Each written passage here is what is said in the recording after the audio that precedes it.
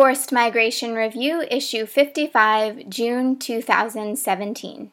Shelter Provision and State Sovereignty in Calais, by Michael Boyle. Government provision of shelter for Calais' migrant population over the last 20 years has prioritized the assertion of state authority over the alleviation of human suffering.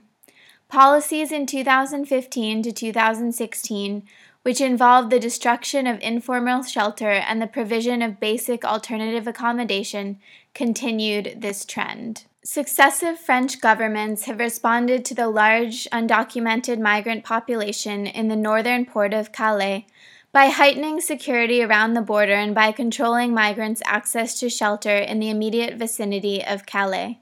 There has been a pattern for over 20 years of alternating between providing accommodation and conducting evictions or forced relocations. Reception centers have opened, then shut down, and encampments have been allowed to grow and then demolished. By January 2016, when the French Minister of the Interior ordered the demolition of the informal camp known as the Jungle and the relocation of its residents, the migrant population of the camp comprised an estimated 6,000 people. The Jungle was demolished in 2 phases over a period of 8 months. During the first phase, some of those evicted were relocated to a temporary facility constructed next to the camp from repurposed shipping containers. Many chose instead to move to the half of the camp that was still standing. In the second phase of demolition, riot police used tear gas, water cannon, and rubber bullets to evict everyone, including residents of the container facility. The provision and destruction of shelter for migrants in Calais has been consistently justified by officials using the language of humanitarianism, citing the poor conditions in which the inhabitants lived. Yet the state's humanitarian response to the conditions in the jungle in 2016 was to violently evict several thousand people, half of whom saw their homes bulldozed twice, temporarily rehoused a minority in shipping containers that did not conform to international humanitarian standards, and ultimately relocated people to asylum accommodation that many chose to leave, preferring to sleep on the streets. The Jungle camp challenged the sovereignty of the French state. Although the migrant population had received permission to occupy the site in Calais, the autonomous construction of a semi-permanent settlement that by 2016 housed several thousand people defied state authority. Residents of the settlement lived in extreme hardship, but they had opportunities to be themselves and perform acts of citizenship which were incompatible with their status as undocumented migrants. It was therefore desirable for the state to demolish the camp and reincorporate its inhabitants into the immigration regime. The decision to dismantle the jungle and relocate its inhabitants to alternative accommodation in shipping containers and reception centers across France was primarily a political act, not a humanitarian one. In official camps that provide shelter for displaced people, site arrangements and rules are generally drawn up by the organization running the camp. In contrast, the French state set the external boundaries of the jungle settlement. Riot police patrolled its perimeter and monitored those entering, but went no further. Inside, residents determined the structure of the camp, building their own houses, initially from plastic sheets, later from longer-lasting materials such as wood and corrugated metal. Streets were demarcated and named, and districts were established, generally along national lines. Working with volunteer groups, residents constructed large buildings that provided public facilities such as mosques, churches, children's centers, and a youth center. In the absence of government involvement, humanitarian agencies and volunteer groups performed a range of state-like functions, including the provision of medical treatment, childcare, education, legal advice, and conducting of censuses. The jungle was the product of Anglo-French border policy, but within its boundaries, residents enacted their own social order beyond the realm of the French state. The jungle offered a space in which residents enacted multiple potential identities irrespective of migration status.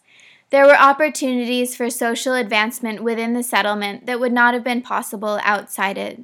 The Organisation L'Auberge des Migrants selected community leaders to assist with the fair distribution of clothes and food.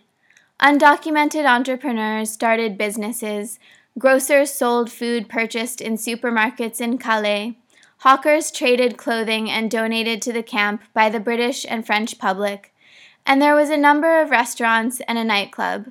Residents had opportunities for artistic production, with theater groups and performing artists traveling from Britain. Volunteers and agency workers lived and worked alongside undocumented migrants to construct shelters and provide services. People made political claims through marches, motorway blockades, occupations, hunger strikes, and sewing up their lips.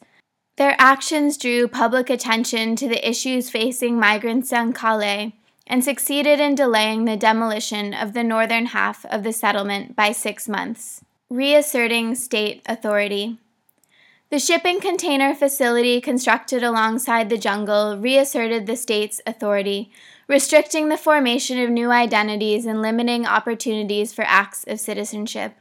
Whereas the jungle was formed incrementally in response to its residents' needs, the container facility was planned and managed by an organization acting on behalf of the French state according to the principles of cost efficiency and security. Its physical space comprised a grid made up of large containers, each housing 12 to 14 people, whereas camp residents had chosen to live in small, private shelters for individuals or families. The container facility lacked communal spaces for association or performance, public facilities, or premises for business. Residents had no opportunity to reconstruct the built environment, which had a permanence that the jungle lacked. The facility was surrounded by a wire fence patrolled by police dogs, and only residents were able to enter and leave through turnstiles secured with fingerprint scanners.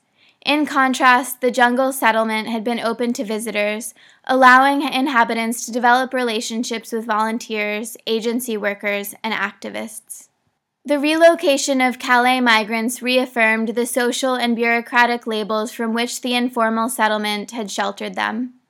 Those who moved into the shipping containers became passive recipients of assistance, literally contained in the facility.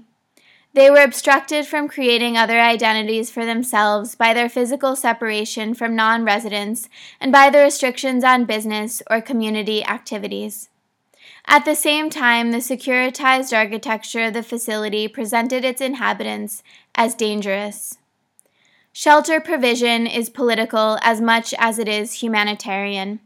In 2016, the dismantling of the jungle and the forced relocation of its inhabitants was a response to the challenge to state authority posed by the rapidly growing informal settlement. When Éric Besson, French immigration minister, ordered the demolition of a migrant settlement in Calais in 2009, he declared that, quote, "On the territory of this nation, the law of the jungle cannot endure," end quote. Besson's law of the jungle described chaos and hardship, but the Calais jungle also represented autonomy and the multiplicity of identities. It was these later characteristics that were incompatible with the French immigration regime. Michael Boyle, m.boyle@sussex.ac.uk, postgraduate student, University of Sussex, www.sussex.ac.uk. FMR is an open access publication. You are free to download, copy, distribute, or link to this article as long as it is for non-commercial purposes and the author and FMR are attributed. All articles published in FMR are licensed under a Creative Commons Attribution Non-Commercial, No Derivatives license.